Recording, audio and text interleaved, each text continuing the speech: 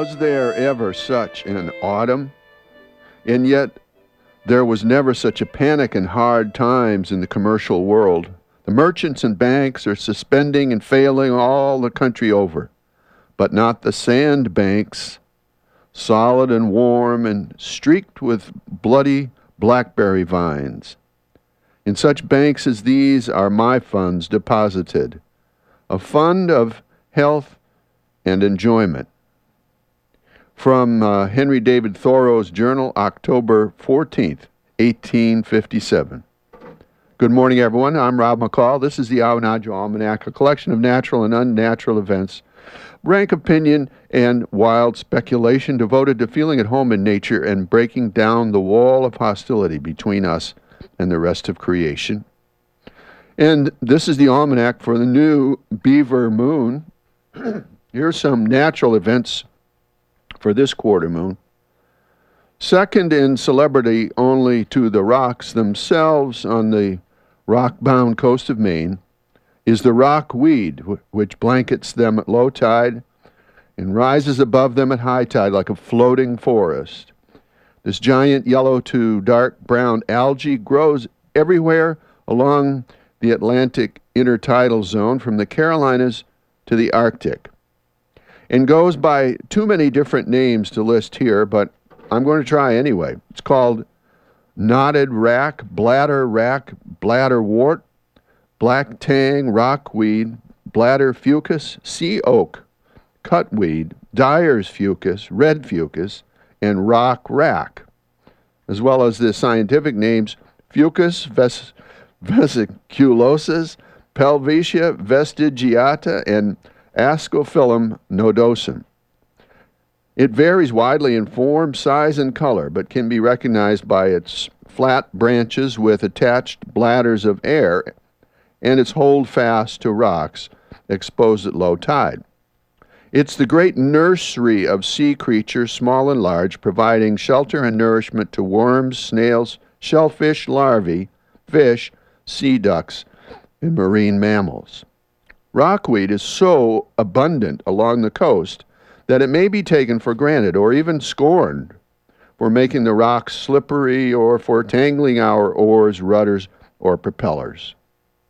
Over the ages, we've found many uses for it in foods, fertilizers, and cosmetics, and the supply seems so abundant as to be almost limitless. But maybe not. Rockweed has been harvested by the tons in Cobscook Bay for several years now, and the loss can be seen in many places, resulting in a great hue and cry, pro and con, and not a few sharp words exchanged. The harvesters calmly claim it is a sustainable harvest, while the conservationists sputter and turn various shades of red. And what's more, there's little reason to think that this harvest will not move down the coast as each stretch of coastline is harvested out. A natural watchdog would be Maine's Department of Marine Resources, but they are so overworked and understaffed already that they can barely monitor red tide, never mind the plundering of rockweed along a gazillion miles of Maine shoreline. We've had a camp on Cobscook Bay since 1976 and have seen some sad changes in the life of that beautiful bay. We used to routinely watch herring runs close into shore, driven by squid feeding on them. In 1979, while we were out flounder fishing near Mahar's Old Weir, southwest of Kelly Point, we even met a female orca close enough to touch. Nowadays, we see few, if any, herring, no squid, no cetaceans, less kelp, more mud, and more green algae on the bottom. We've had fewer and fewer good days of clamming due to red tide and overdigging. And the confounded draggers have nearly dragged out the urchins, and they're getting ready to drag out the scallops, while plowing the bottom of the bay to kingdom come. Rank opinion? Cobscook has been ravaged, in this commentator's opinion. So the jolly attitude that cutting rockweed on the bay is sustainable rings a little bit hollow. as does the cavalier claim that the rockweed industry can monitor and regulate itself. Just see where self-regulating of the money industry has left our economy. It's a wreck, and that better not happen to our bay. We are all in favor of local jobs using local resources, but we also note that the value added does not come until the rockweed leaves our country. So we provide the labor and the resource, and Canada gets the profits.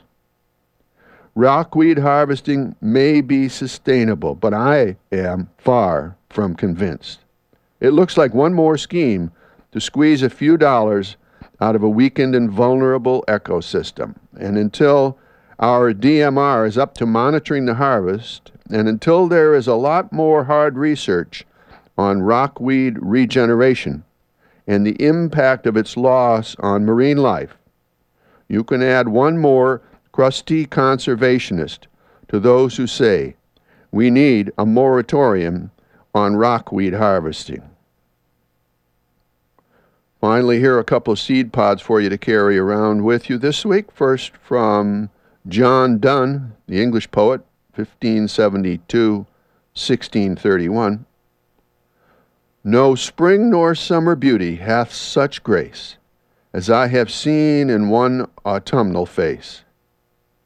And from Emily Bronte, 1818, 1848. Every leaf speaks bliss to me, fluttering from the autumn tree.